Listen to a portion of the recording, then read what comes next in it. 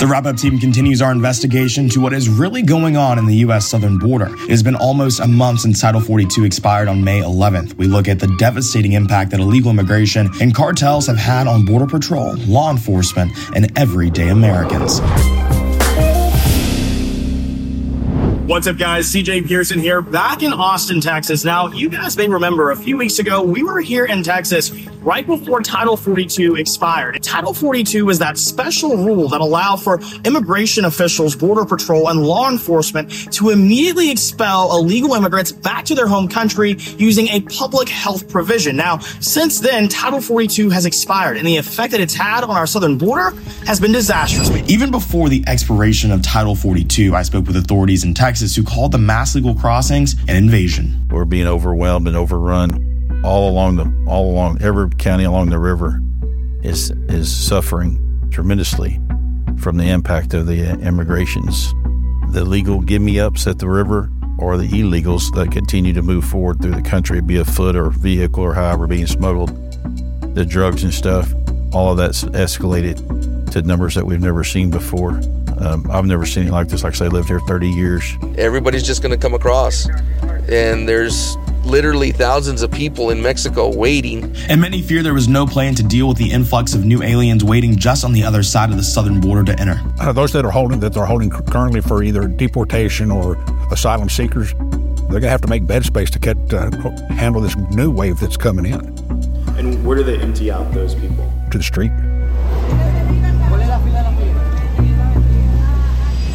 The expiration of Title 42 has also allowed human smugglers to resume business as usual. That is according to law enforcement officials in Zavala County, Texas. Breitbart reported on June 3rd that following a brief lull in activity on Texas roadways, Sheriff's Office deputies in the rural county, which is located 30 miles from the Rio Grande, thwarted 15 migrant smuggling cases in the 7 days prior, and in all, that was 44 migrants who were apprehended after being arrested by the deputies. There has been an increase in fake families crossing the border, people claiming that they are families using little kids as tools to get into the country. This is particularly disturbing since the administration has ended DNA tests. People can claim that they are families and they get into the country simple and free and stay indefinitely. The human smuggling in the area is not only creating an additional burden on the department, it's also endangering residents. In several cases, suspected migrants and drivers were able to abscond from the vehicles and elude apprehension. Deputies reported several instances where up to 10 migrants managed to disappear into private ranches and escape. A source inside the Customs and Border Patrol tells us that more than 179,000 illegal aliens were apprehended in the month of May. And on top of that, 48,573, quote, getaways were reported by Border Patrol and law enforcement. That means that nearly 50,000 illegal aliens got away from law enforcement in the month of May alone. These gotaways will likely come into contact with border residents like these residents of border communities. I've had people trying to break into my home. I've been chased back to our house by illegal. Our vehicles have been damaged. We've had things around our property that have been damaged. It is a constant struggle, and the weight emotionally to never be able to actually let your guard down, knowing what danger exists in your own brush on your own property, it shouldn't be. We shouldn't have to worry about anybody coming onto our property and knocking on our door in the middle of the night, or surrounding the house and looking in my daughter's window in the middle of the day, I've had them come to my doors, knock on my windows. It might be one, it might be two, and one particular night I had probably about 15 surround my house, banging on my windows and banging on my doors. In addition to illegal immigrants and human smugglers crossing the border, our sources inside Border Patrol and law enforcement report that rival cartels are waging turf wars in the Rio Grande Valley sector. And according to reports, multiple sources of information say that the cartel del Noreste have been kidnapping people, sending them to training camps, and forcing them to fight the cartel Jalisco Nuevo Generacion.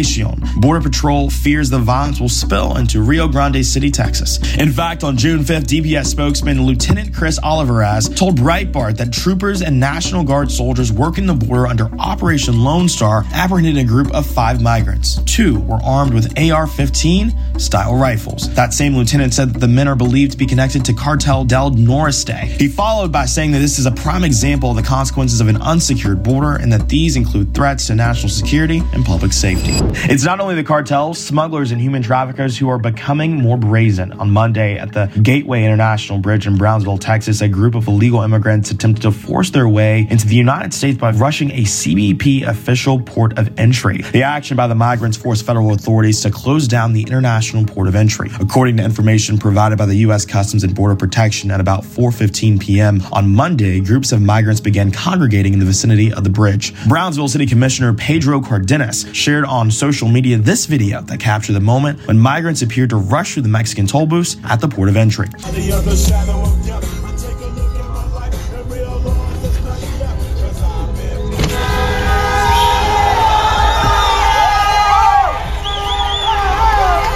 No mames.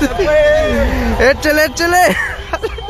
A second video captured the moment when migrants appeared to push through a CBP pedestrian barrier in the middle of the bridge and then run north. In his post, Cardenas said the city, quote, needed several plans since Brownsville has recently become one of the busiest border cities in the current immigration crisis. But it isn't only the southern border of the U.S. that is being overrun by illegal immigrants, human smugglers, and traffickers. The northern border between the U.S. and Canada is being overwhelmed as well. Chief Patrol Agent Robert Garcia of Swanton Sector in Vermont revealed that his agents encountered more migrants in the last 7 months than during all of the previous 5 years combined. This May 31st tweet, which appears to show images of Border Patrol agents chasing a bearded man through the woods, has a caption which reads, quote, since October 1st, 2022, our agents have apprehended or encountered more subjects illegally crossing than our 2018 through 2022 cumulative total of 3,796 people. In May alone, Swanton Sector agents apprehended more than 450 migrants. The total number of known border crosses this year is more than 5,600 illegal aliens. These may seem like relatively small numbers compared to those on the southern border, but it offers more perspective. By comparison, during the past 5 fiscal years, Swanton Sector agents apprehended less than 3,100 migrants who illegally crossed the Canadian border into parts of northern New York, Vermont,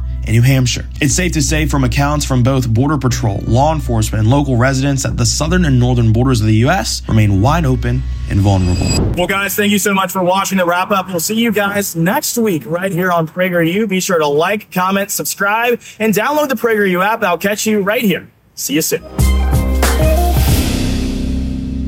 Hey guys, I'm CJ Pearson. To keep videos like this free, please consider making a tax-deductible contribution today right here on PragerU.com.